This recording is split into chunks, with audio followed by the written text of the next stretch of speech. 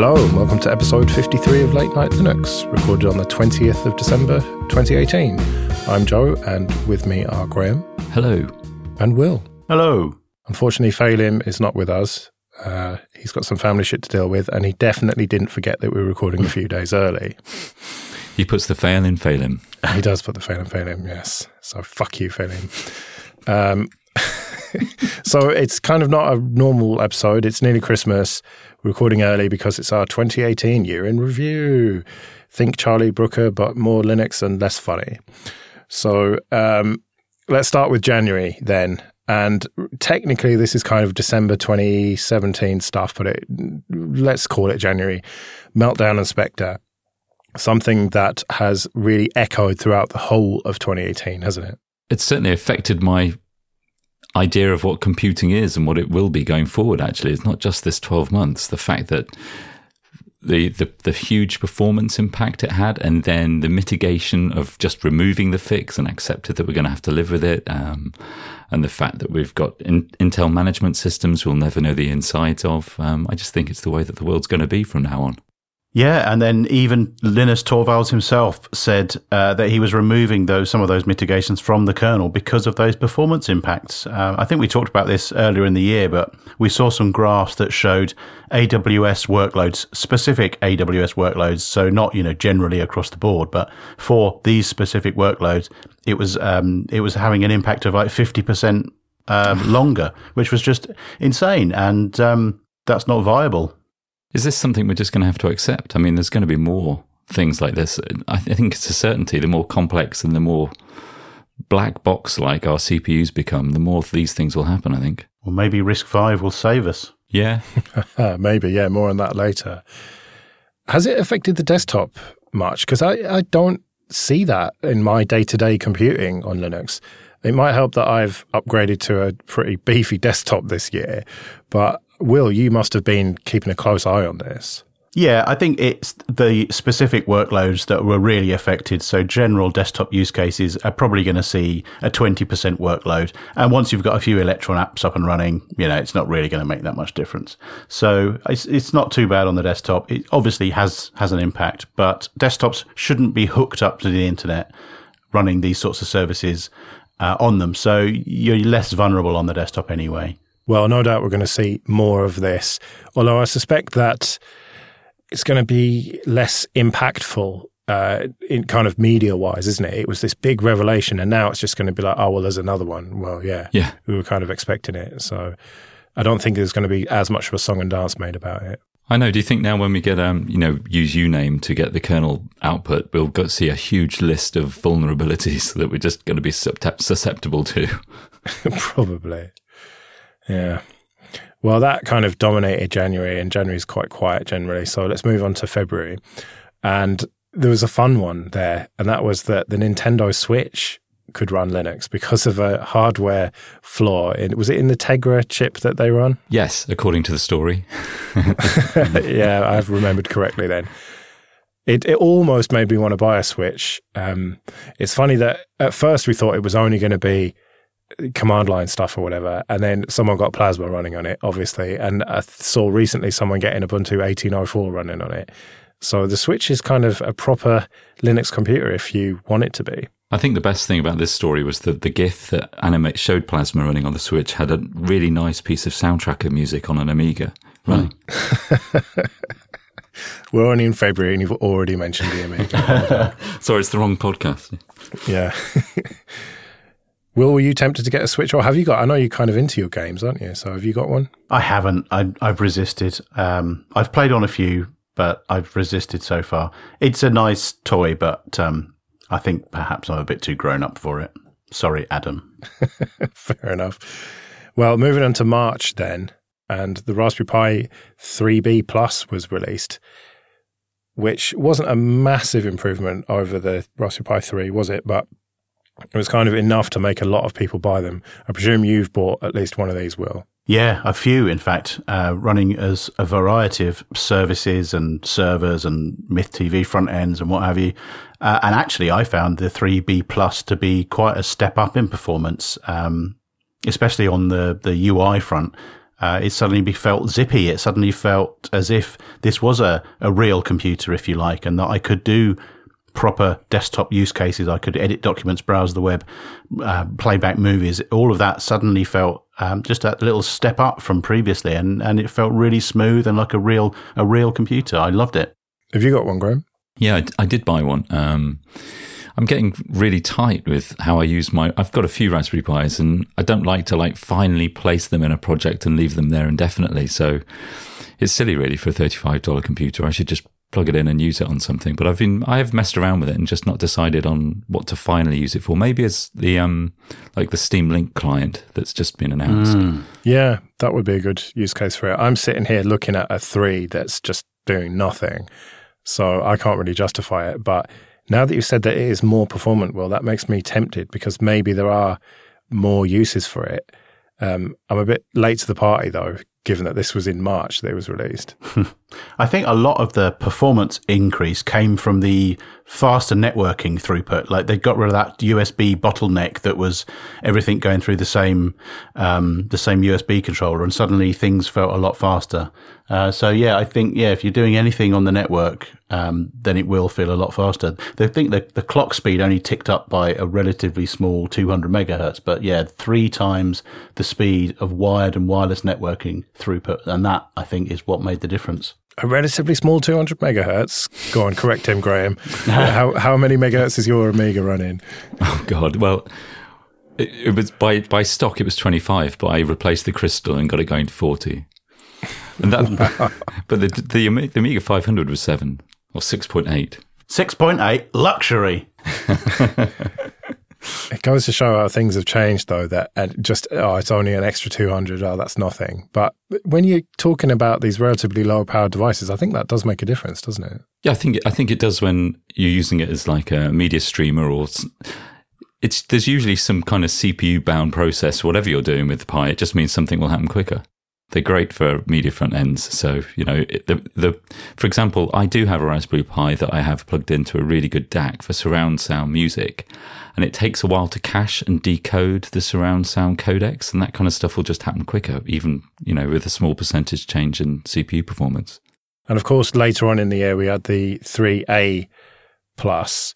I think that's what it was called, which is the smaller version with fewer USB ports and stuff, rounding it off. And it's an exciting time now, because we're going to get a completely new Pi next year by the looks of things. And that may or may not be one of my predictions in the next episode. We'll have to see. But it's the end of one Raspberry Pi era and potentially the start of a new exciting one. So we'll have to keep an eye on that next year. But speaking of the end of things, also in March, we found out that Firefox OS was officially dead, basically, when they shut down the App Store for it. Yeah, I've been able to live without it since then. It was the great hope for a little while, though, wasn't it? And this year we almost had forgotten about it. But now that it's gone, I don't know, it means that we've only really got Sailfish and Ubiports' Ubuntu Touch left as alternative Linux-based mobile OSs. And you'd think that Mozilla would have the resources. I keep going on about it all the time about how rich they are, but you think they could have done something better with Firefox OS, but it seemed to just be doomed from the beginning, didn't it? You make a really good point. And I think we've all said this for a long time. Mozilla gets and received anyway many, many tens of millions of dollars through its Google search revenue. And they've always been rather conservative. And, towards the end of this year, I don't think it's on our hit list, but Firefox dropping down beneath 10% in terms of usage. And Mozilla's got to struggle to remain relevant, and having itself in this corner of freedom and providing alternatives to walled gardens, commercial proprietary walled gardens, actually is a really strong position from which to build its future on. And so, looking back on it now, I'm more disappointed now than I was at the time this was announced. They seemed to struggle from the beginning to really identify what sort of devices they wanted to be running on. And it ended up being sort of feature phone plus, if you like, a step up from the bottom of the rung. Yeah. And that's just not appealing to people, it seems. There was great hope that the O3B, the other 3 billion people, may find this device as their first sort of personal computing device. But it never really took off in those markets. The people that could afford it in the Western markets weren't interested because it was seen as cheap and slow and kind of crappy. So it's a shame, but I think that was the wrong strategy. This is something I've just thought of. There's a place for, a bit like F-Droid on Android, for Firefox to create like an OS, an app store on Android that, okay, you have to probably install it through an APK or something, but at the same time, the apps that are published through a Firefox Mozilla store on Android are free, or at least vetted independently of Google. Wouldn't it be better for them to invest in F-Droid, though, because we've already got that, and make that better rather than invent your own thing? Yeah, I mean, but F-Droid needs an awful lot of work to be usable. And I was thinking, rather than the interface, which needs a lot of work in F-Droid, I was thinking more of the fact that Mozilla could put its weight behind signing and vetting applications and publicizing the use of its own portal for installing apps, and less tracking, for example. Yeah. Well, I would still like to see them work with F-Droid to do that, though, rather than invent their own thing. I don't know how receptive the F-Droid devs would be to that, but you would think that if you're an open source free software project and then suddenly Mozilla comes along offering you loads of money and help, you'd jump at the chance, wouldn't you? Yeah, I guess historically Mozilla hasn't done that it's like to reinvent its own thing. I mean, I don't know. I don't know enough about how F-Droid is organized, but for a long time, it's been difficult to search and curate apps in F-Droid and find similar applications and get updates. It'd be nice to see that fixed. I would tend to disagree that Mozilla should be investing in that sort of thing. I think that they've tried a few different things over the past year or so, 2 years, when they tried the IoT thing and the TV thing and the phone thing, and none of those really went anywhere in the end. I think that they need to circle round and just focus all of their efforts on making Firefox, the browser, really compete on features, and that's where they can differentiate themselves in the market, is to be a open source, freedom respecting, privacy respecting browser, when everybody else, or at least the majority of people, are running Google's own browser. That seems to be something that they could compete on. Well, we'll definitely come back to that later on when we get to December. But of course, Firefox OS does live on in one form, and that's KaiOS. I think that's how you say it, on those rebranded Nokia Banana phones. And it's exactly as you said, it's Feature Phone Plus. And it seems that is where it will end up. Google's invested in it, so you never know. It might end up doing quite well. Yeah, I'm not convinced, but we'll see. Well, something I'm not convinced about as we move into April is Ubuntu 18.04. You did a shit job, Will. Yeah. No, it has been a pretty solid release, hasn't it? Yep. Of course, on the desktop, this is the first LTS with GNOME, but that wasn't really the focus from Canonical with it. It seems to be, obviously your team gets a bit of love, Will, but really it's more about the cloud and container stuff, isn't it? Yeah, well, that's where the money's coming from, and so that's where the investment's going. It's continuing to grow on the server side, and now Kubernetes and OpenStack and all of those things really hockey sticking in an enormous way. So it's a big success story for Canonical, and that's where the resources are going. Not to say that desktop is languishing. We still have our dedicated team. We've still got the kernel team, the security team, the foundation team, all working on desktop. Everybody's still firmly behind it. So it's generally a solid release. Everybody's done a good job, and we're very pleased with it. And it's shipping now on Dell hardware, isn't it? They were shipping 16.04 for a long while, but now they've finally got around to the 18.04 update. Presumably you had to work with them on that then. Yeah, I mean, it wasn't too big a job. Things haven't changed that much in 18.04 compared to 16.04, but yes, it is an entirely new desktop environment. But yeah, it was pretty straightforward. But yeah, they take time to go through QA, they take time to get all the hardware working, and then you've got to go into the factory process where the machine is manufactured and an Ubuntu Gold image gets written onto those disks. And that is something that, once it's left the factory, you can't change it, perhaps ever. So yeah, there's no guarantee that these things are going to be hooked up to the internet. So you really have to be very, very certain that everything is as it should be. And that takes time. I know you've been forced to run Ubuntu at least a little bit, Graham, as a result of your job tearing you away from Arch. Presumably you have had some experience of 18.04 at this point. Oh, God. I mean, honestly, I run I must run 4 or 5 different VMs of Ubuntu every single day. I'm pulling them up and down. Yeah, it's been, obviously I'm biased, but it's worked wonderfully. It's been great. Yeah, well, certainly Ubuntu 18.04 has worked fine for me. I haven't really tested much of the main desktop one, but I found it to be, as a base, more solid than 16.04, I think, so far. And 16.04 was pretty solid as well. Obviously, I don't bother with anything other than LTSs, but yeah, I'd say all in all, it's a very solid foundation. We found out later in the year that it's going to be supported for 10 years. We still don't know, do we? Will, you know this, but you can't say, or you couldn't say a couple of weeks ago. It is going to be paid for, surely, that extra 5 years. I don't think the official announcement's out yet, but I'm sure it will be soon, perhaps just in time for Christmas. Fair enough, tight-lipped as ever. Presumably, if it's not around Christmas, we'll hear in the new year. But if it's not paid for those extra 5 years, then I'm a Dutchman. Okay, this episode is sponsored by DigitalOcean. Go to do.co/LNL, that's for Late Night Linux, and you can get $100 credit with 60 days to use it.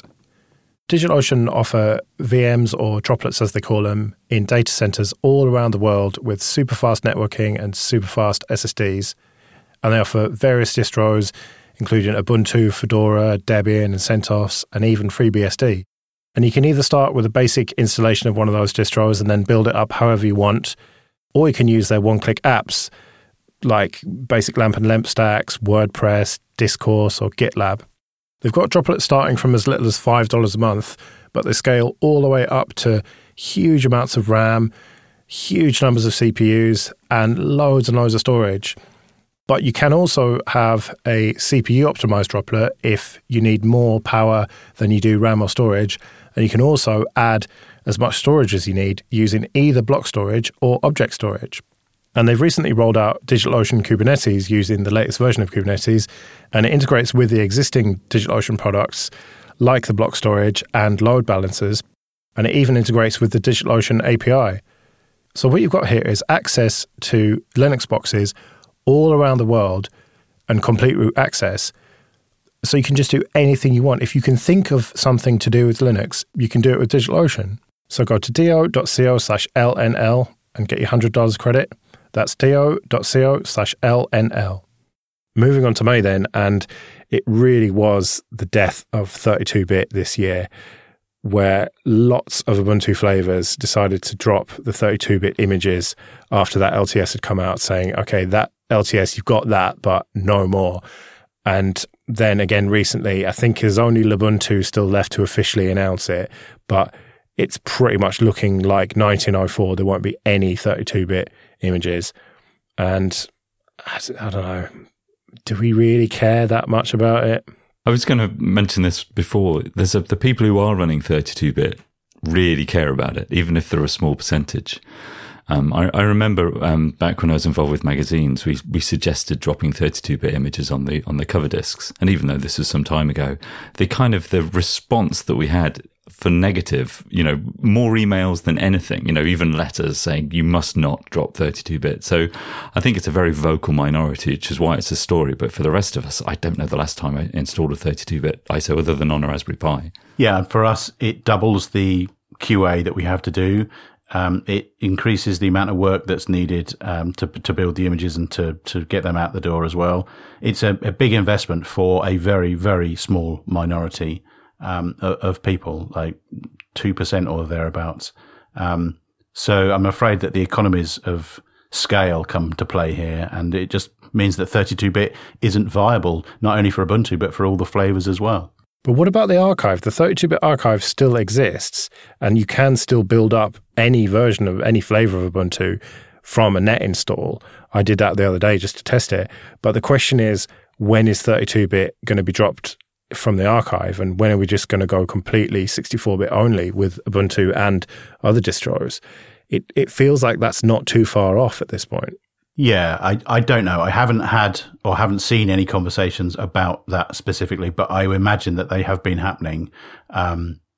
If it was up to me, then I think the time is very soon going to be upon us where 32-bit is not viable anymore. So you would like to see it dropped before the next LTS then? Yes, I think that would be sensible. Yeah, before the next LTS. What about VMs and containers and stuff like that? Isn't there an argument for them to be 32-bit still? I guess so. I mean, like memory overhead and that kind of thing, probably. But again, I think that the economies come into play here, and you may save yourself a bit. I don't know. I don't know what the numbers are like, but I don't imagine that it's such a big saving that it would make it worthwhile. I don't know. Especially when they're on a 64-bit host. Yeah. Oh, well, I suppose we'll see over the next year or so, but I think... Well, it's an opportunity. If somebody wants like a great following and a good niche distro, they can build up the packages themselves. Yeah, I suppose you could call it, 32 Ubuntu or something. All right, well, also in May was the first confirmation that we had that Linux apps were going to be available on Chrome OS. There'd been a lot of rumors and there'd been a lot of stories about it, but we finally learnt what was going on with this. And it's still not kind of mainstream yet. Here we are, 6-7 months later, and it's still a little bit experimental, but it does mark a major shift in Google's strategy with Chrome OS. Whereas before, it was just the web browser. It was just totally locked down. It was just the Google web apps that you could use. And then they started talking about Android apps and now Linux apps. It's becoming a fully fledged operating system, which means that I suppose you've almost got proper desktop Linux at that point. Yeah, it's certainly going to be the popular option there. I think even Linus has said that, the year of the Linux desktop is going to be based around Chromebooks. Personally, I'm not that excited about them. It's a nice niche, but I don't really see it as a mainstream thing. But I suspect I'll be wrong on that.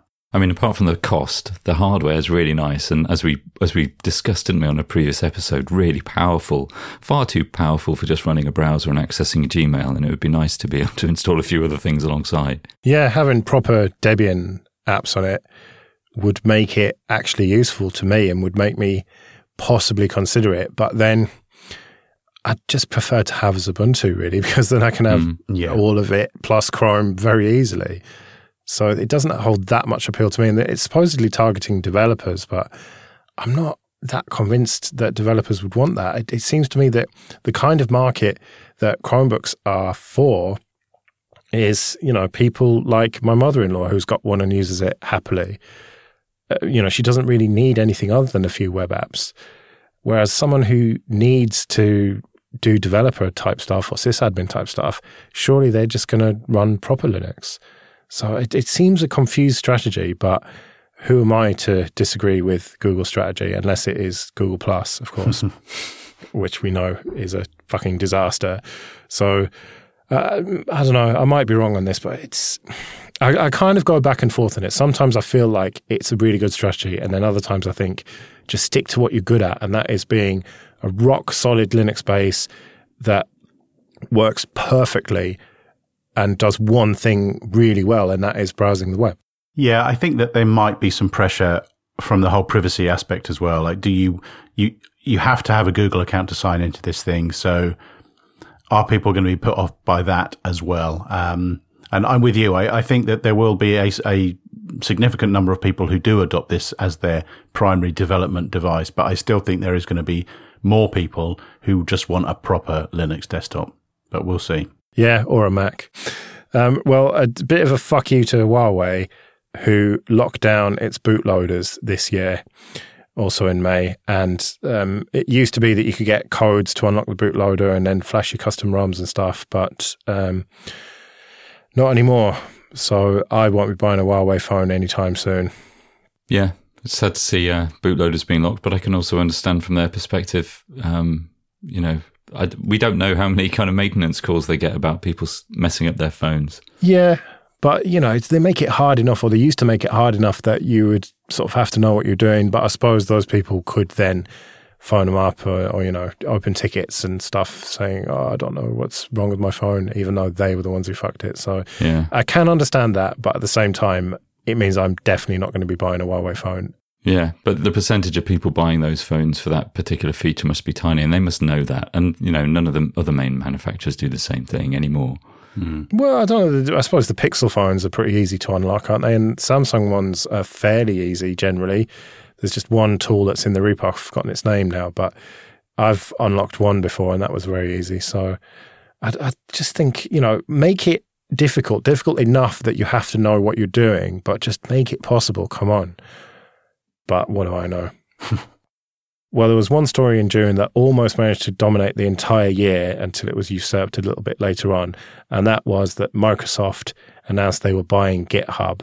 Yeah, so when all this kicked off and everybody said that they were deserting GitHub and there was a great uproar, there was a great exodus to GitLab and people have been very happy there. But by and large, GitHub continued to be the place that everybody knows and everybody wants to host their projects. So, yeah, I don't think much has changed. I think people are still happy with the service they're providing. Surely everyone's using Launchpad, aren't they?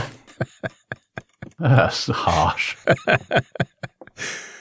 I suppose that was another good side effect of the story is that GitLab was forced, well, maybe not forced, but they coincidentally moved away from Azure like a couple of months later. Yeah, that was funny when it turned out that they were on Azure in the first place. Yeah. I don't think many people knew about that. I didn't. And that was, very funny. I'm still kind of open-minded about it. And I think Nat Friedman's done a pretty good job, at least of being open about what's going on and what's been changing. And the changes have been mostly positive. But yeah, early days. On to a bit of admin then. And first of all, thank you everyone for supporting us on PayPal and Patreon. It is very much appreciated. And remember, you can get the ad-free feed if you support us on Patreon to the tune of $5 or more. If you want to find out about that, go to latenightlinux.com/support. And if you want to get in contact with us, you can go to latenightlinux.com/contact. And another quick plug for FOSS Talk Live 2019, which will happen on the 8th of June in King's Cross in London at the Harrison. You can go to fosstalk.com to find out about that. It should be good. It's going to be us minus Phelim, so us, and Linux Lads and Ubuntu Podcast. And also the mashup will happen again, probably with Stuart and Dave and Marius. And I don't know if you're going to do, I should have probably asked you this off air, but it's only Ben is available. Is he actually going to come and are you going to do anything? Or I haven't, he was going to come when I mentioned it to him. We haven't planned to do anything other than maybe have a few drinks at the bar. Yeah. Which is what we traditionally do while everyone else is doing their podcast. Yeah, exactly. You fucking never watch any of the others, you bastards. But you've usually got the excuse that you're planning your show because you only ever plan it like 5 minutes before. But yeah, we'll have to see exactly what's going to happen, but it's going to be a good night anyway. It has been for the last few years. So there are tickets available for it, although quite a lot of them have gone already. It's free. The venue's free, basically. But if you want to support the event, you can buy a ticket for as much as you want, or there's plenty of free tickets as well. So yeah, just go to fosstalk.com and you'll see it there on the front page. So on to July then, and the news that I was talking about that overshadowed everything, and that is that SUSE was acquired. Oh no, hang on. Maybe there was another acquisition that was a bit more important than this one. But SUSE is the company that just keeps getting sort of passed around like a hat, doesn't it? People just keep buying it. This time it was an investment firm called EQT. And at the time, we thought it was a lot of money, didn't we? $2.5 billion. But that turned out to be, well, spoiler, not very much compared to some other companies. I don't know. SUSE just doesn't seem that relevant. I know we are a bit Ubuntu heavy on this podcast, but, I do think that Red Hat and Fedora is very important and very interesting, but I find it hard to get excited about SUSE. It's almost like, well, like if you think about Fedora, what they've got is RHEL, which is really fucking boring, but then they've got Fedora, which is quite exciting. It's very cutting edge.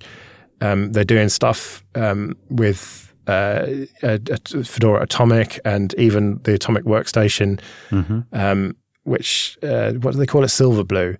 And, they're really innovating there. Whether or not it's for you is a different matter. Whereas SUSE, even I don't know, I lose track of their various versions or whatever, but I just find it really hard to get excited about it. Even when they get bought for $2.5 billion. Sounds a bit like a national stereotype. I mean, I think, I think for them to be worth this much and for someone to pay for it this much for it, they're doing good work, and they are ingrained in lots of Germany's businesses and companies, and have been for a very long time. They've got decades of experience and strong and stable, not like the government with Ed Miliband. Oh, don't talk to me about that. You're depressing me. I do this to forget about the terrible state of politics in this country. But yeah, I suppose you're right that it's boring is good in enterprise. You just want it to work and not be exciting necessarily. You just want to get your work done and not have to worry about maintaining it all the time. There's been moves in recent years to try and reinvigorate the OpenSUSE community and make it a bit more exciting and relevant, and they've done some good work there. But I think ultimately it has established itself as being the strong and stable conservative option with a small c, and then that's what's stuck. And people just now see it as the kind of least risk option, and that's not very exciting to people who are developing, cutting edge applications on IoT and robots and self-driving cars and all that kind of thing. So yeah, it has its place. It has a strong income stream, especially in the SAP side of things. But from a rock and roll perspective, perhaps not so much. Need some more snaps and stuff, don't it? Then that'll be very exciting. Yes. All right. Well, the second or third biggest news story, I think, this year was that Steam Play came from Valve, which means that you can run shitloads of Windows games on Linux. Now, I know that you are into your gaming, Will, because I gave you the game that came with my CPU, and you were the only one who wanted it. It was some killing people game that doesn't appeal to me. Have you taken advantage of this then? Yeah, on a few games. In fact, just yesterday I installed The Witcher 3, which is not only a very, very good game, but works very, very well on Ubuntu or on Linux generally, I imagine. So yeah, it's extraordinary that you could just take these previously unavailable games, if you were going to stick to your open source free software credentials and not have a dual boot with Windows on it. You just couldn't ever experience these games. And now suddenly there's, well, I don't know now, I'm going to say thousands. I think it is thousands of games which just work perfectly. It's quite incredible. Yeah, I totally agree. I mean, for how many years has the lack of games been cited as the biggest reason for having a Windows partition on your Linux PC? And this is it was already pretty good from SteamOS days, but that was kind of waning a little bit in ambition, and this has just kickstarted it again. Yeah, all we need now is Adobe stuff, and then there'll be no reason to use Windows at all, eh? And I hear there's rumblings afoot on that front. So we'll have to see next year. That could be a prediction, maybe. But we'll have to see. Well, moving on into September then. And the first inkling that we had that there was stuff going on with the kernel development community was when Linus Torvalds had arranged his holiday and accidentally clashed with the Kernel Maintainers Summit. And so he wasn't going to be able to go. And then they moved it from Canada to Edinburgh in Scotland. And that I thought was a little bit weird, but everyone kind of thought it was funny.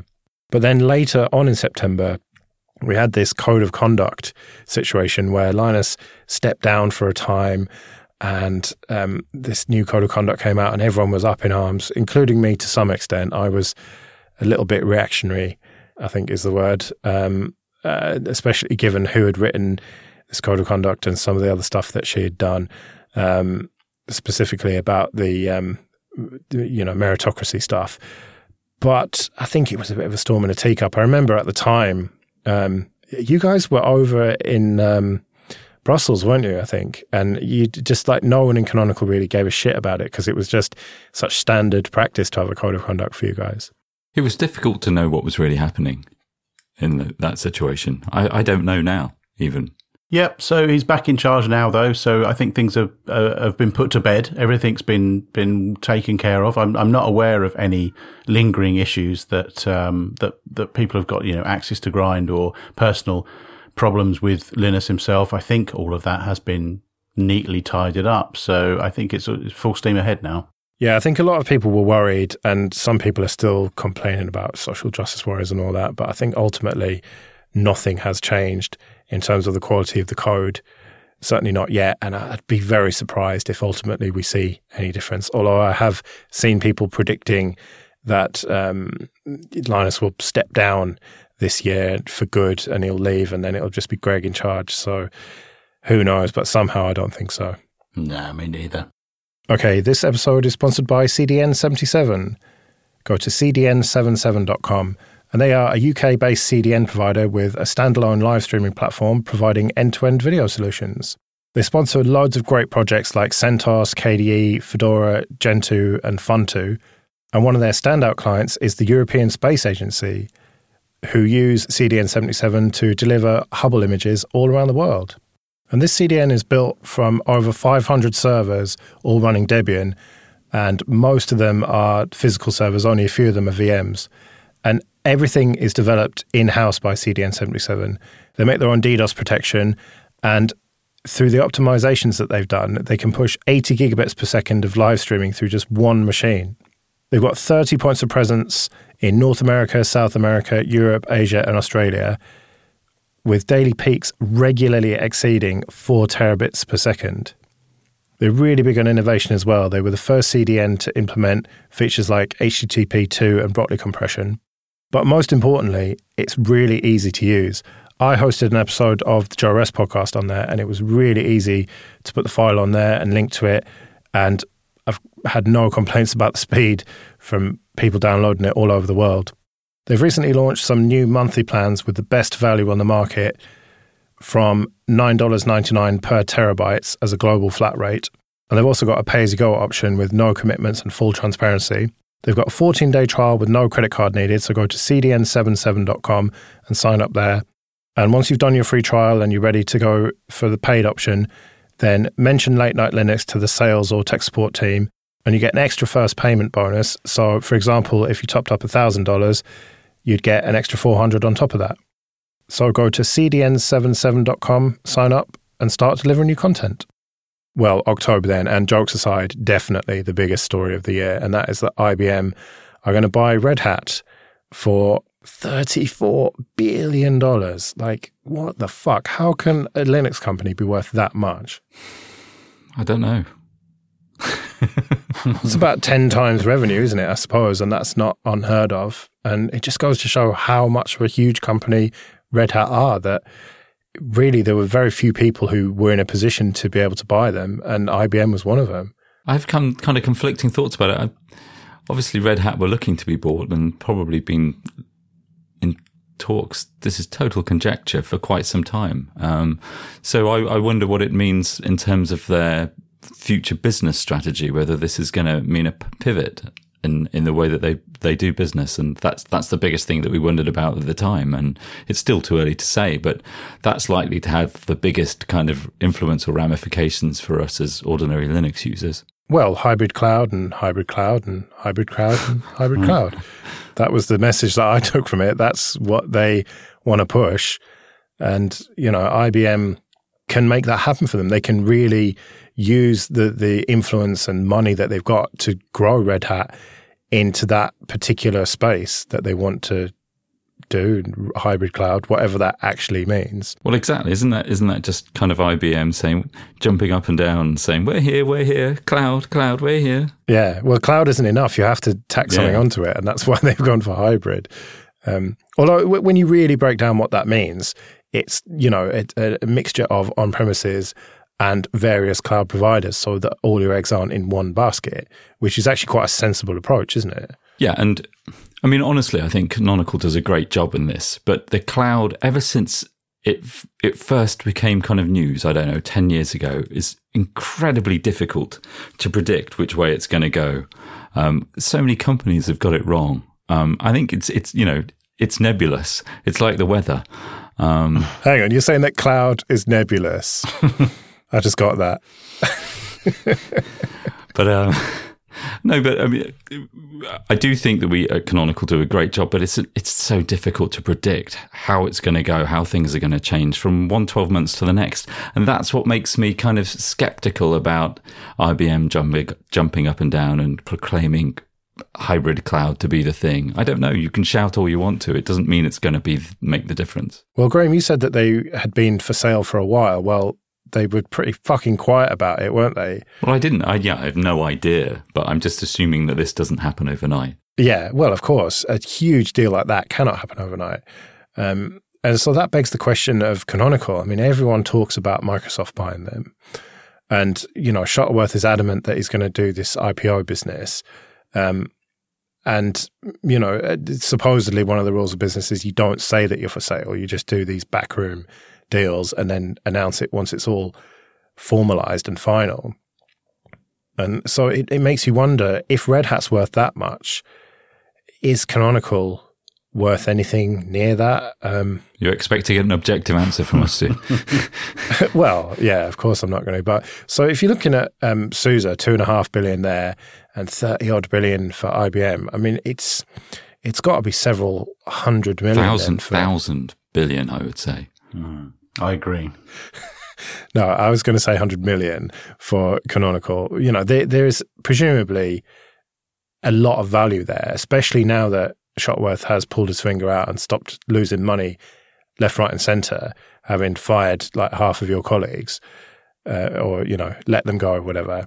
And, he has been shaping up for this IPO, but I know this is an awkward, it would be a conversation if you two could or would fucking say a word, but it's an awkward monologue from me now because I know you can't. So, but just the way I see it is, I just don't believe that he's going to go for this IPO. I don't believe that for a second that was in his mind. I think it's far easier to just sell it than piss around, having to deal with shareholders and all that bollocks. But what do I know? I've said that before in this episode, and obviously I'm clueless. But we'll see. And as for Red Hat, I don't think it's going to make much of a difference for them. I said it at the time. I just think that, IBM have acquired them because they make a shitload of money. And, IBM will use their resources to further that mission and make a shitload more money. And that money will go, well, most of the money goes into developing open source code from which we all at least can benefit. We'll benefit from things like Systemd and Pulse Audio and whatnot. But, it's all going into open source and it's got to be a good thing. I know that some of the people who work for Red Hat are not very happy about it, and I can see why, but I think ultimately for the rest of us, it's going to be good. Yeah, and I don't think people should worry too much. IBM have got a long history of investing in open source and producing their own open source products. Obviously, Red Hat do. So I think that the fears about suddenly them closing up everything and keeping it all internally, I think, are unfounded. And yeah, I think things will generally continue as they have been, and we should continue to benefit from their work. Yeah, well, let's move on into November then. And the Librem 5 slips again is the headline here, and that was that the dev kits were supposed to be shipping and they've slipped. Well, this week they started actually shipping, and they've started talking about April as a date to ship the final product. I'm quite skeptical about that. You've said that with every single Librem piece of news all year. Yeah. And listeners may remember that back on Valentine's Day this year, I spoke to Todd Weaver, the CEO of Purism, about this whole thing and made a hot date with him for Valentine's Day 2019 to see what's going on with the Librem 5. Has it shipped? Because it was supposed to ship in January. Now it's looking like April, or they're saying April. But as usual, skeptical. I always say the same shit, don't I? That I think it's going to be terrible. I want it to be great. I want them to ship it as soon as possible, but I think it's going to keep slipping. When are you going to get on board? You're a bit of a saboteur, really. When they announce that they're going to run XFCE on it rather than GNOME. Or even if they were more inclined to do the Plasma thing rather than trying to roll their own GNOME-based Pure OS, which I think that's just doomed, really. I mean, the kind of machine you need to run GNOME on, you try running that on a phone. I mean, GNOME is actually very touch-friendly, to be fair, and probably far more so than KDE. But then with Plasma Mobile, that's pretty touch-friendly. I still maintain that they should have focused on Plasma Mobile, but it just doesn't fit in with the whole mission of what they're trying to do with convergence across their laptops as well as the phones. And he is a visionary, there's no doubt, and he fancies himself as, well, maybe it's not fair to say fancies himself as like a Steve Jobs or whatever, but he is a very good communicator, Todd Weaver. He's very persuasive, and he clearly cares about this stuff. So I do really hope that it goes well for them, and that this time next year we're talking about what a great success it was. But there's always a but, isn't there? I don't even need to say it. I think if they get the phones out, it'll be enough of a success because, it's very difficult with the first revision of something. If they keep to half of their promises, then it'll be good enough. And hopefully, the second one will nail it. Yeah, I mean, you only have to look at the first iPhone or Android phone and they were fucking terrible. So oh, yeah. It's a fairly low bar. Yeah, although they were better than Windows Mobile. True. All right, well, moving on into December and stuff that's happened since we last spoke. The biggest story is that Microsoft Edge is going to move to Blink base, so kind of Chromium base, instead of Edge HTML. So it's kind of going to be almost open source with their proprietary bullshit on top, which that ostensibly sounds good, but Mozilla are not very impressed, are they, with this whole situation? Because now almost every browser is going to be based on Blink, and poor old Mozilla rocking Gecko, and it means that websites are just going to stop working in Firefox probably. Yeah, although I can understand the decision from Microsoft perspective. I'd probably make the same if I was in the same. I mean, I'm disappointed too for Mozilla's sake, and the web would be, a little bit more federated had they chosen Mozilla, but that's not what Microsoft's about. Yeah, they're about making money, and if it makes more financial sense to base on Chromium, then of course they're going to do it. Yeah, it seemed like such a weird thing to do. Like Edge was not the problem. Of all the problems that Microsoft have on the desktop, Edge was not it. And actually, it was shaping up to be a pretty good, fast browser. Albeit with limited mind share, but it was still a decent piece of engineering. And to see that they're throwing all that away, presumably because it's cheaper to base on Chromium, seems like a bit of a loss for the web, because it is a bit becoming a monoculture, and that's not good for anybody. What do we make of this intern who supposedly worked on Edge saying that, Google deliberately crippled it, they've been adding empty divs to YouTube to make it not run as fast? That just sounds a bit bullshit to me. I think that if Google services ran worse in other browsers, I don't think that's the Google engineers deliberately doing that. That's them not giving a shit about the other browsers and making it work really well with Chrome. And if that happens to break stuff in other browsers, then why do they care? Yeah. No, I completely agree with you. It's just a little bit tinfoil hat, isn't it, to start saying that they are deliberately driving their competitors. They don't need to. They don't need to. Chrome is ubiquitous now. Everybody's using it. So why would they need to squeeze out the competition? And that's really the crux of this, that it's just cheaper for Microsoft to do it, and it just makes more sense than, why try and fight it? It's like a tide. Give into it. It's quite interesting in the long-term history of these projects, because I think, like early in the history of KHTML, Mozilla's web rendering engine was actually a choice, and the reasoning behind Lars Knoll working on KHTML and effectively creating an independent rendering layer, and it's often forgotten about that KHTML obviously became WebKit and then Blink with Google. It's a funny kind of circular system, but also huge props to Lars and the KD team and those early developments. Amazing project, really.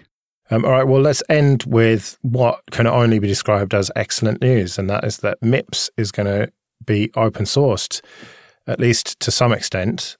And so now we're going to have RISC-V and MIPS fighting it out for the kind of low-end embedded CPU space, both royalty-free and open source. It will be really interesting to see if anybody changes from using MIPS to using RISC-V and vice versa.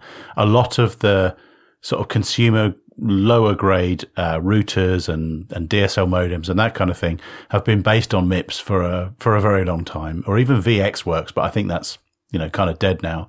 and have surely been moving over to ARM.